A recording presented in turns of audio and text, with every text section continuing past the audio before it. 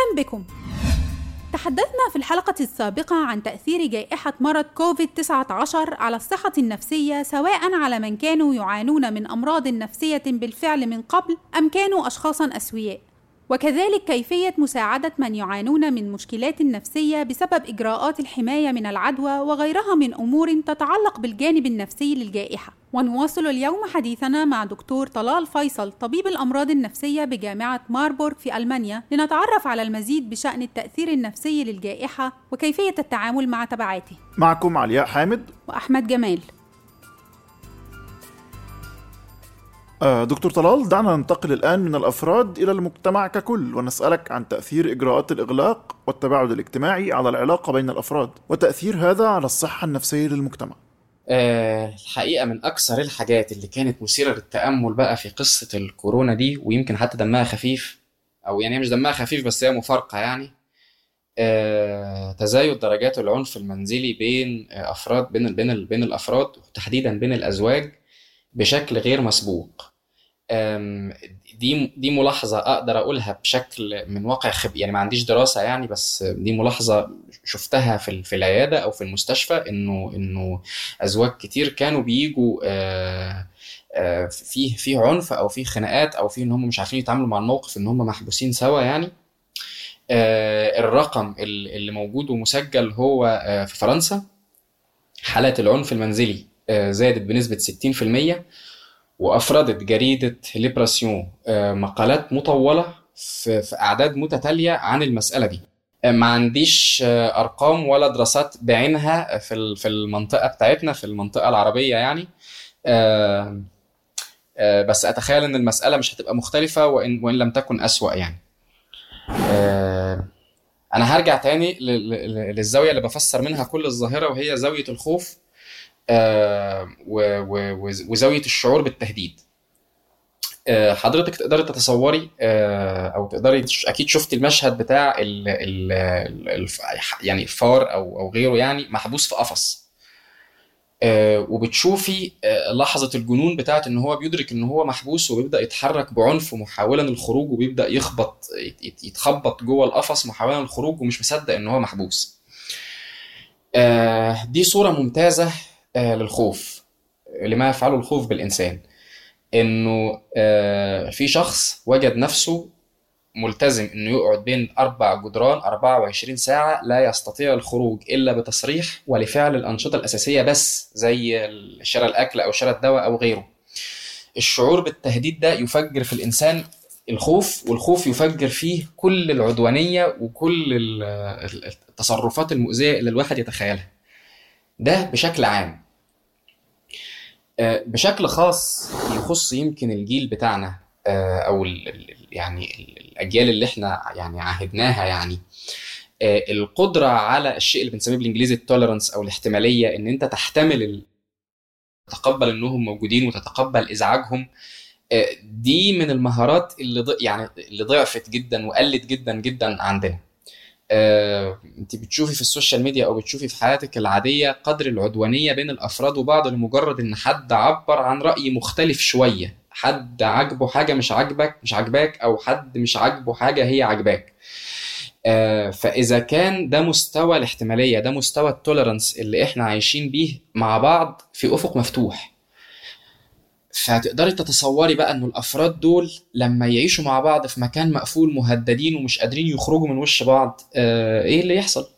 يعني مش من الغريب ان حالات العنف المنزلي تزيد لما يلاقوا نفسهم محبوسين طول الوقت قصاد بعض ومفيش مهرب من ده. بشكل عام الخوف يفسر ده، وبشكل خاص احنا في جيل يعني قدرته على الصبر يعني مهارة اصبحت ضعيفة جدا. دول العنصرين اللي انا اقدر افسر بيهم تزايد حالات العنف.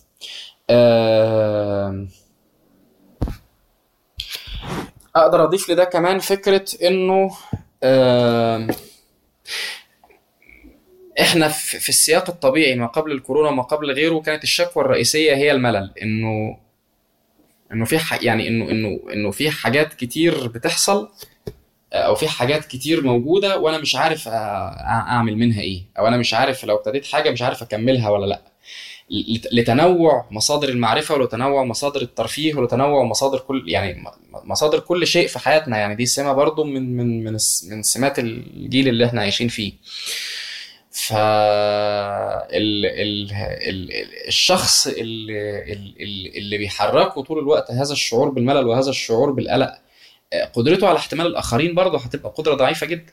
يعني ما يقدرش يتقبل وجود شخص مزعج حواليه او شخص اخر، وهو بالضروري مزعج، بالضروري هيبقى تقيل لانه شخص اخر 24 ساعة في 24 ساعة طول الوقت. هل هذا يعني أن التعامل مع المشكلات والأزمات بشكل عام يختلف من جيل إلى آخر؟ يمكن الواحد يحب يتأمل ويفكر في المقارنة بين الوباء اللي احنا عشناه ده وبين الأوبئة اللي كنا بنقرأ عنها سابقا. يعني الحقيقة في الأوبئة السابقة البشر كانوا مشغولين بأنهم بيموتوا ببساطة، لأنه الوباء كان بيحصد عدد كبير جدا من الوفيات ومن النفوس في مساحة كبيرة جدا من الأرض، من البلاد. وبالتالي ما وصلناش أسئلة كبيرة متعلقة بالهم النفسي، سواء بالأفراد إنهم حاسين بالملل أو إنهم حاسين بالخوف، أو بتعامل الأفراد مع بعض فيما يخص العنف اللي احنا اتكلمنا عنه، اللي احنا أشرنا إليه. في حالتنا احنا مش ده اللي حصل. احنا اتكلمنا عن وباء مهدد بيصيب ناس كتير، بس مقارنة بما سبق من أوبئة هو حجم الوفيات الحقيقي ما كانش كبير. ومردوده الحقيقي او المردود اللي كان متشاف هو مسألة الحبس في البيت والامتناع عن كل الأنشطة اللي انت متعود تعملها. ده طور انه بقى الهم الأكبر في اللي احنا مشغولين بيه في الوباء هو الهم النفسي، وده مفهوم جدا في سياقه. ده يفسر مثلا ان هو اكيد دلوقتي هيظهر علم نفس الوباء، لانه زي ما قلت هو الهم الاساسي، الهم الكبير هنا دلوقتي هو كيف يتعامل الانسان السليم مع هذا التهديد. هو هنا مش وباء شبح الموت اللي بيحصد عدد كبير وانت الموت، لا، هو انت في شبح بيهددك، بس انت مواجهتك الحقيقية مع الخوف، مع التهديد، ومع أزمة نفسك في التعامل مع ده. وده يفسر انه زي ما قلت انه تأثيره الكبير هو تأثير نفسي. إذن هل يمكننا القول أن نمط الحياة الذي نعيش فيه من أنشطة متنوعة تشمل مراكز التسوق والترفيه والسفر وغيرها خلق اختلافاً في استجابة الجيل الحالي للجائحة؟ طبعاً الواحد بيحب يفكر طول الوقت انه يعني بقى البني ادم الستاندرد، البني ادم اللي احنا بنقيس عليه هو بني ادم الطبقه المتوسطه في اوروبا الغربيه. يعني شكل الحياه اللي احنا متصورين ان احنا المفروض نعيشه، او اللي احنا بنسعى ان احنا نعيشه، او الجزء كبير مننا بيحاول ان هو يعيشه، هو الحياه اللي احنا بنشوفها في الافلام، اللي هي زي ما حضرتك اشرتي انه فيه اوبشنز كتير للانترتينمنت، وفي مولز، وفي افلام كتير، وفي منصات كتير بتعرض افلام وما الى ذلك.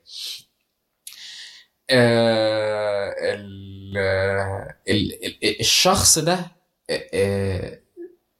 سواء المواطن الطبقة المتوسطة في أوروبا الغربية، أو إحنا باعتبارنا بنتعامل معاه باعتباره هو المقياس، أو باعتباره هو الهدف اللي إحنا بنسعى إليه، وهو هدف مشروع، لأن حياته أكيد طبعا يعني حتى بالمنطق، يعني بالشكل كده هي حياة كويسة. همه الرئيسي هم نفسي. يفسر لده التوسع الشديد في بناء المستشفيات النفسية، التوسع الشديد في البحث عن أطباء نفسيين لدرجة إن هم بيلجؤوا لأطباء نفسيين من غير أبناء البلد.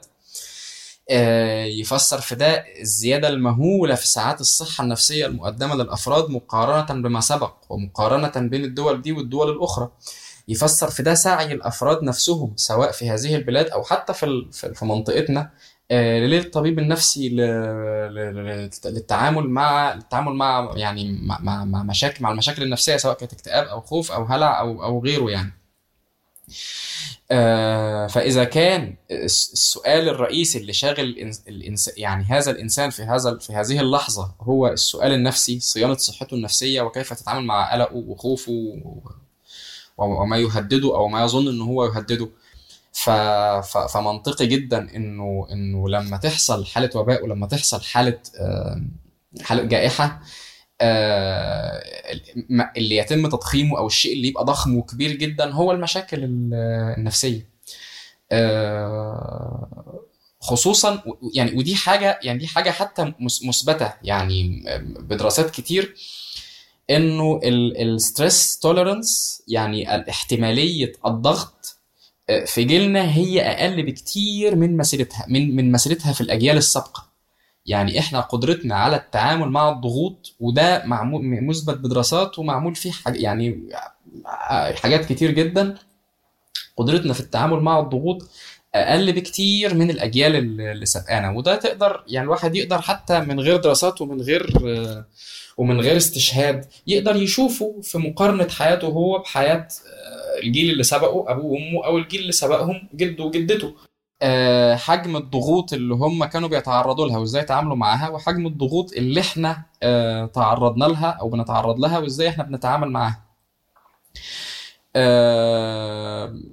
يعني من المثير للتأمل ان زي ما حضرتك بتقولي احنا جيل عنده وفرة في الاوبشنز، في الحاجات المتاحة ليه انه يعملها، وفي نفس الوقت معاناته وشعوره بالخوف وشعوره بالقلق اكبر بكتير. مع ان كان يتصور ان لما يبقى فيه وفرة في الوسائل، يعني الحاجات المتاحة ليك انك تعملها اكتر، كان يتصور ان حياتك تبقى اسعد، تبقى اقل توترا، تبقى اكثر سلاما. لكن الواقع بيقول غير كده. السؤال الذي نحاول بأشكال مختلفة أن نبحث له عن إجابة هو: ماذا نفعل؟ وكيف نحمي أنفسنا وسط كل هذه الظروف المضطربة؟ وما هي الوسائل التي يمكننا اتباعها للخروج بأقل خسائر ممكنة؟ يظل السؤال المهم هو السؤال اللي حضرتك بتطرحيه، هو انه طيب اذا كانت الدنيا، اذا كنا احنا بنعاني من ستريس توليرانس ضعيف، احنا اصلا مش بنعرف نتعامل مع الضغوط، واذا كان احنا حاسين بتهديد عامل كل الاعراض السلبيه دي، الواحد ممكن يعمل ايه؟ الواحد بشكل مبدئي ممكن يلجأ للمساعده لو حس ان الامور هتتدهور. دي اول حاجه انا بنصح بيها، وما بيغيبش عن بالي مثال المريض الصيني، لانه هو كان ملهم جدا. هو بجلسه 50 دقيقه او 40 دقيقه حس بشيء من التوازن، وحس ان هو مش محتاج حاجه تانية. فان الواحد يعني ما ينتظرش لما حالته تتدهور او لما الامور تسوء جدا. الواحد يلجأ لحد، سواء زي ما حضرتك أشرتي حد يعني حد من الأهل أو من الأصحاب أو كده، يقدم له السمع والتفهم والتعاطف، أو حد متخصص يقدم له ده. فإنه أنت يعني تلجأ لحد مبكرا. الحاجة التانية وهي يمكن يعني صعبة شوية، بس هي ضرورية، ورغم صعوبتها برضو هي ممكنة لأنها منطقية، هو التقبل. احنا لا نتحكم في حياتنا كما نتخيل.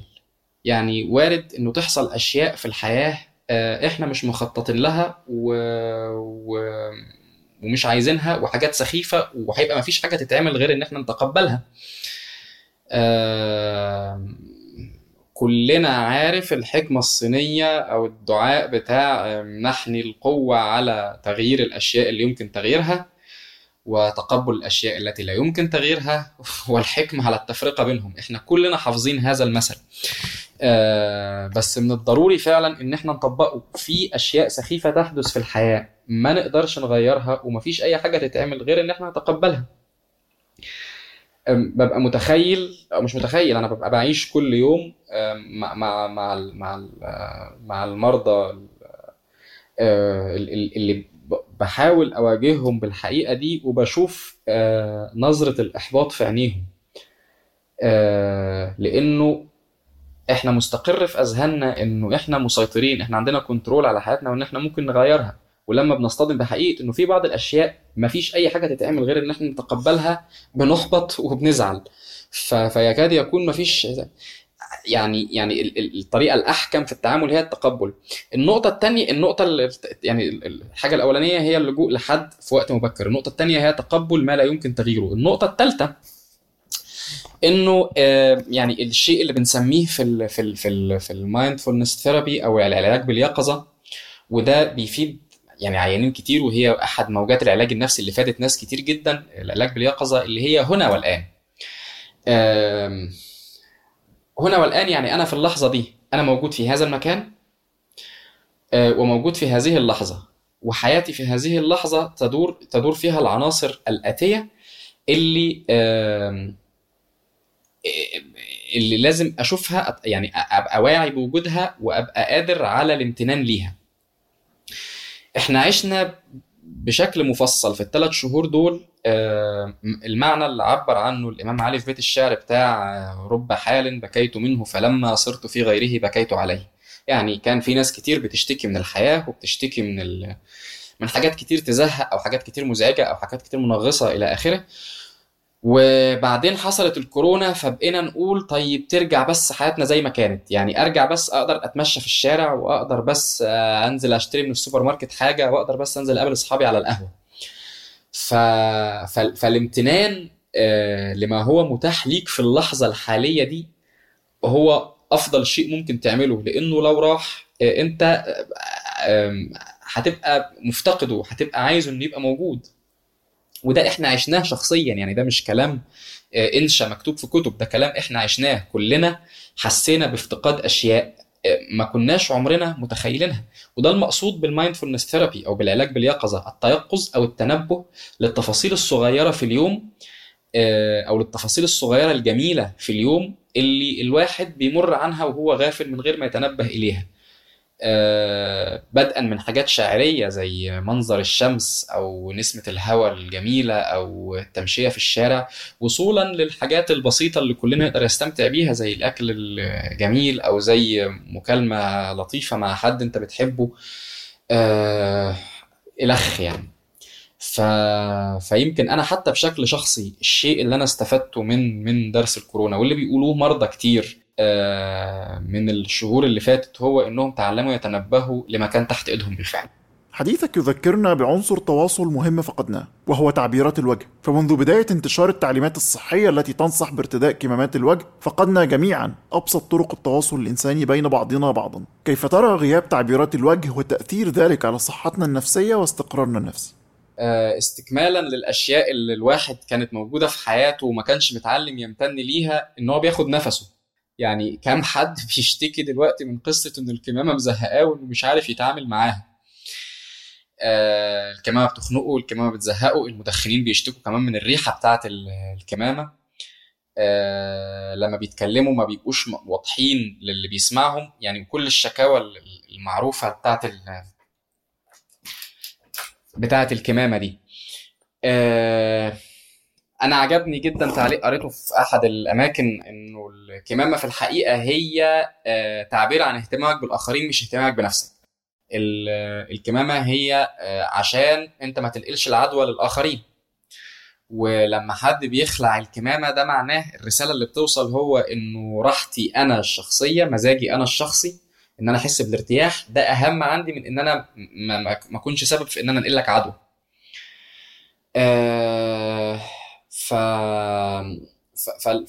فالكمامة الحقيقة هي لما الواحد بيشوفها ده معناه إنه البني آدمين أو الآخرين مهتمين بإنهم ما يؤذوش بعض، مهتمين بصحة بعض في المقام الأول.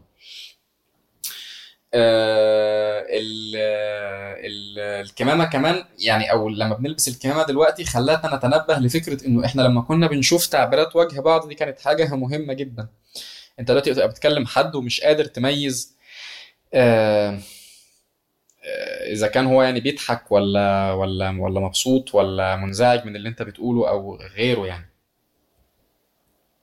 في بعض المفارقات المثيرة للتأمل اللي اتقالت لي في تعليقا من الكمامة من المرضى، زي المريضات اللي مستريحين للبس الكمامة لأن هم مقتنعين شكلهم وحش، فهي الكمامة بالنسبة لهم إنقاذ. هم خلاص دلوقتي مع حد مش مضطرين إن الآخرين يشوفوا وشهم، وحاسين براحة شديدة جدا.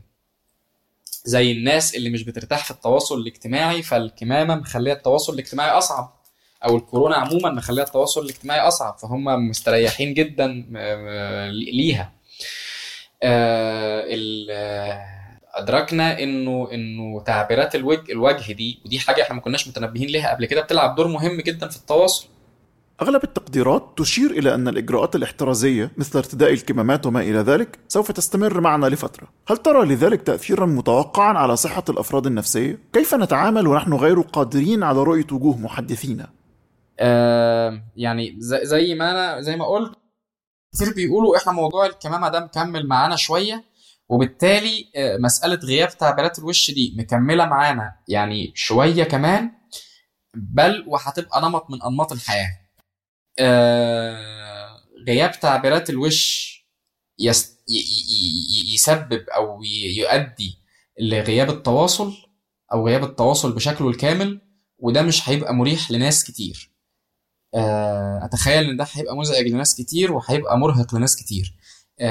أقدر أتخيل، وإن كان يعني ده لسه مش متشاف، إنه هيأثر سلبا على المرضى اللي عندهم يعني عندهم أعراض فصامية، لأنه هو بيعاني من الخوف أو من الترقب من الناس طول الوقت، فده هيكون تأثيره سلبي. أقدر أتخيل برضو، وإن كان ده مش شايف لأن أنا شفت عيانة كده، هيكون مريح لبعض العيانين اللي هم ما بيحبوش أصلا التواصل الاجتماعي. يعني كل المرضى اللي هم بيعانوا كل المرضى اللي هم طبيعتهم هم التفادي والتجنب وبيتجنب التواصل مع الآخرين، بالنسبة له ده وضع مثالي جدا. هو مش حابب يتواصل مع الناس أصلا. يعني أنا يعني لو تسمح لي إن أنا يعني أتكلم شوية في الحتة دي. يعني أنا عدد مرضى الرهاب الاجتماعي، عدد مرضى الخوف أو اللي هم يعني بيتفادوا التواصل مع الناس، بيتفادوا الاجتماعات أو الأماكن اللي فيها ناس كتير، اللي حياتهم اتحسنت جدا جدا جدا بعد الكورونا، ده عدد كبير جدا، لأنه هو يعني تحرر من عبء إنه مضطر يتواصل مع الآخرين.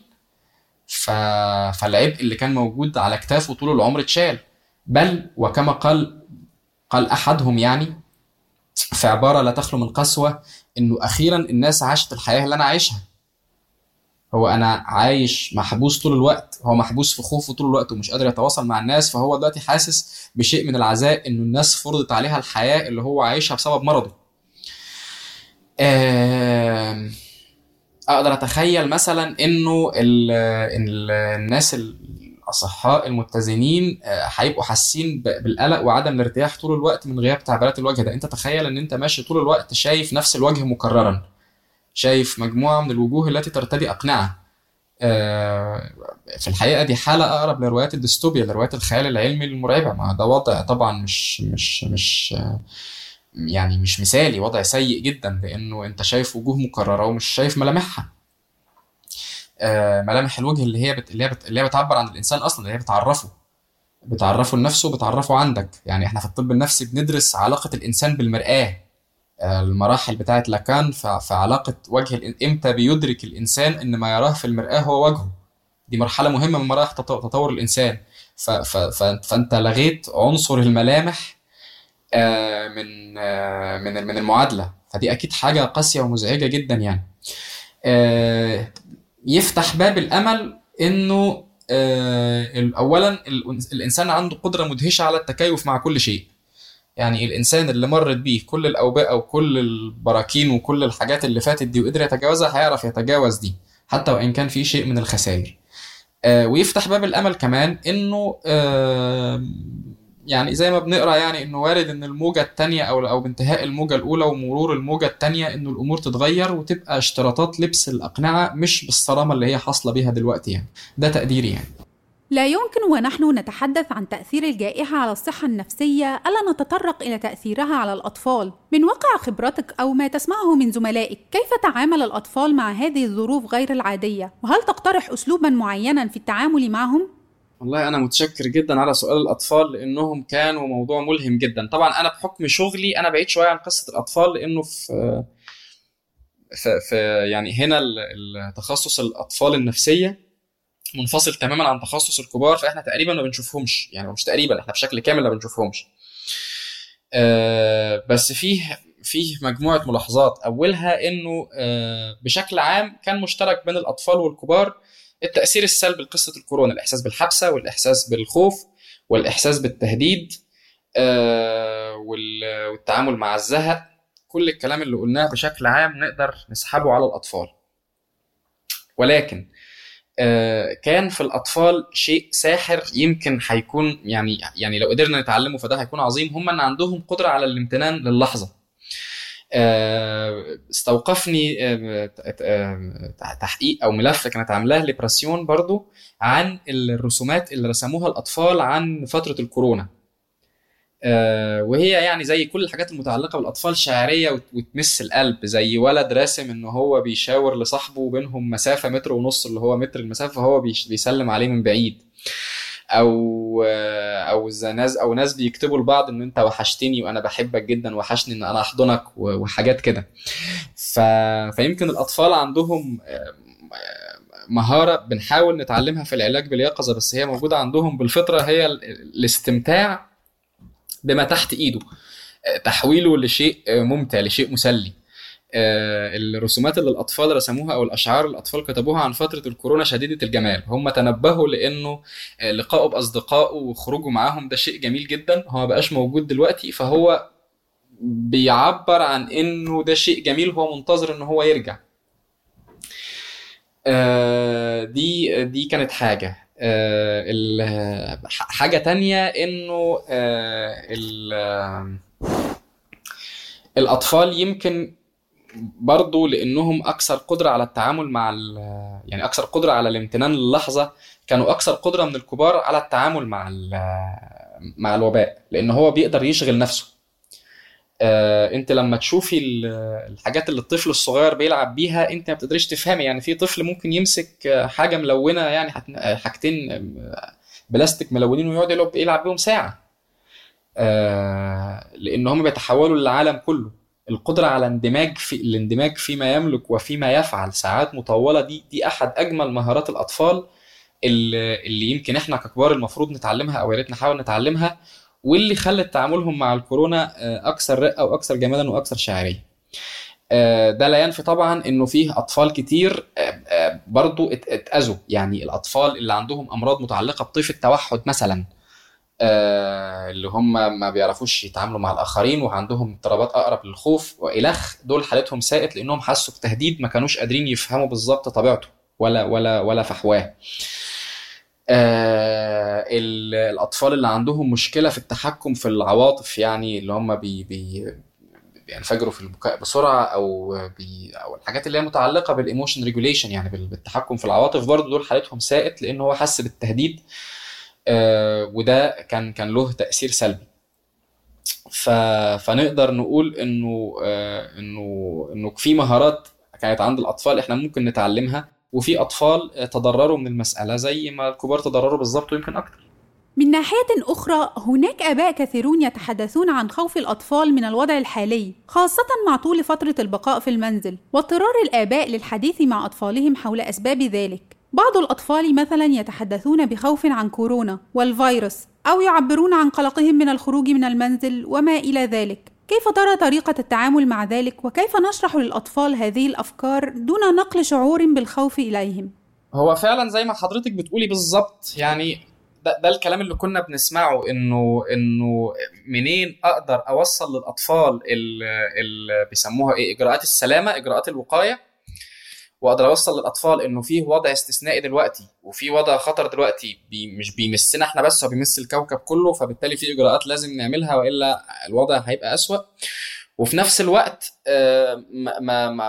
يعني ما ربلوش الخوف، ما ربلوش الهلع، او ما حسسوش ان فيه كارثه على يعني محققه هتحصل يكون لها تاثير سلبي. انا متهيألي التوازن بين الحاجتين دول في صلب عمليه التربيه بالاصل، وفي صلب عمليه ان يدرك الطفل الشيء اللي عدم ادراكنا ليه ككبار بيتعبنا، انه احنا مش مسيطرين طول الوقت على كل شيء، فمن الوارد انه تحصل اشياء خارج سيطرتنا. يعني انا هاخد شويه بره الموضوع يعني. واحد من اضطرابات الشخصيه الشهيره اللي بنشوفها في العياده هو اضطراب الشخصيه النرجسيه، او اضطراب الشخصيه الحديه. ده واحد يعني ببساطه كده هو يعني سواء شايف نفسه ان هو مركز العالم او ما اشبه، او ما بيقدرش يتعاطف مع الاخرين، او شخص ما بيقدرش يتحكم في مشاعره وعواطفه، ولما بتحصل له مشكله ما بيعرفش يتعامل معاها. ده باختزال، يعني باختزال كبير يعني. عاده اصحاب اضطرابات الشخصيه دي بتنشأ بالطفوله، لانه نشأ في الطفوله على انه هو قادر يسيطر على كل شيء. هو اذا طلب شيء فبيتحقق، يعني متدلع يعني بالتعبير المصري، يعني مدلل. آم، ف ف فهي فرصه، يعني فرصه ممتازه انه احنا نفرق عند الطفل بين انه في اجراءات لازم تتخذ لانه احنا في وضع استثنائي، وفي نفس الوقت انه مفيش داعي للهلع لانه احنا هنلتزم بالاجراءات والباقي احنا ما نقدرش نسيطر عليه. وده اللي احنا يعني ده اللي انا سمعته من زمايلي اللي شغالين في الطب النفسي في الاطفال، يعني في كيفيه تعامل الاهل مع ازمه الكورونا. انه في اجراءات لازم نتعلم نلتزم بيها، ودي قيمه تربويه مهمه جدا، نلتزم بالاجراءات ونلتزم بالنظام ده. الف ب تربيه، انه في اجراءات لازم نلتزم بيها وفي قواعد لازم نحترمها. ثم بعد كده احنا ما نقدرش نتحكم في كل شيء، احنا عملنا اللي علينا والباقي يصعب التحكم فيه. فهو طبعا هي طبعا يعني مهمه صعبه جدا، ما بقولش انها مهمه سهله على الاطفال. دي موضوع اساسي من المواضيع اللي الاطباء النفس الاطفال بيتكلموا فيها الاهالي هنا، لكن في النهايه هي مردودها انه الطفل هيطلع متزن، ومتهيألي هو ده الهدف الاساسي من المساله يعني. مع انتهاء الموجة الأولى من الوباء تتوالى تقارير كثيرة عن موجات قادمة في الطريق، وعن أن هذه المشكلة العالمية التي تواجه الصحة وتهددها قد تستمر لفترة غير معلومة. والسؤال هنا هو: ماذا نفعل وسط كل هذا في رأيك للحفاظ على صحتنا النفسية؟ الحقيقه انه احنا مرينا باختبار كبير فيما يخص الخوف وفيما يخص التعامل مع الخوف. احنا واجهنا وباء مش مفهوم، حبسنا في البيوت وحسينا بتهديد غامض، وخلانا ندرك يعني بشكل مباشر وبشكل غير مباشر هو انه هذه الحياة اللي احنا عايشينها ممكن تنهار في لحظة واحدة، وان احنا نقعد في البيوت يعني. فدي تجربة كبيرة نخرج منها بانه احنا نتذكر طول الوقت ان احنا لازم نمتن للحياة كما هي. انه كل الحاجات البسيطة اللي احنا بناخدها باعتبارها ممنوحة يعني، او بناخدها for granted، بناخدها باعتبار انها موجودة طول الوقت. لا، هي مش موجودة طول الوقت، هي ممكن تنسحب في كل وقت. زي ما انا قلت يعني العلاج باليقظة قائم اساسا على الفكرة دي، على فكرة انه تقدير والامتنان للتفاصيل البسيطة اللي عادة الانسان بيغفل عنها. نتعلم منه انه ازاي نتعامل مع الخوف. انه وارد ان يكون في تهديد، وارد ان يكون فيه وضع احنا مش قادرين نغيره، بس في النهاية الحياة هتستمر، وفي النهاية احنا لازم نتقبل ده ونتكيف معاه ونقدر نتعامل معاه ونقدر نخلق حياتنا جوه هذا الوضع الجديد. وارد ان احنا نبقى مضطرين نلبس كمامات على كل ما لده من جوانب ايجابيه. ده مثال يعني، لان احنا اتكلمنا بالتفصيل فيه، بس هنضطر نلبس كمامات لان احنا مسؤوليتنا كبني ادمين عن حمايه سلامتنا وسلامه اللي حوالينا تخلينا نعمل ده ونتقبل ده ونكمل. مسيره الانسان في الحياه كلها هي مسيره التعامل مع كل الحاجات اللي هددته واللي كانت كفيله بالقضاء عليه وتجاوزها. فلو فيه درس الواحد يقدر يتعلمه هو انه صحيح احنا مش قادرين نتحكم في كل حاجة، بس يمكن نقدر نطور مهاراتنا في التعامل مع الازمات والكوارث ايا كان حجمها يعني. كمان ممكن الواحد يتنبه للفكرة اللي قالها اكتر من مريض، وزي ما اتكلمنا عنها يعني، هو التنبه مبكرا للخلل. احنا ساعات كتير بنغفل انه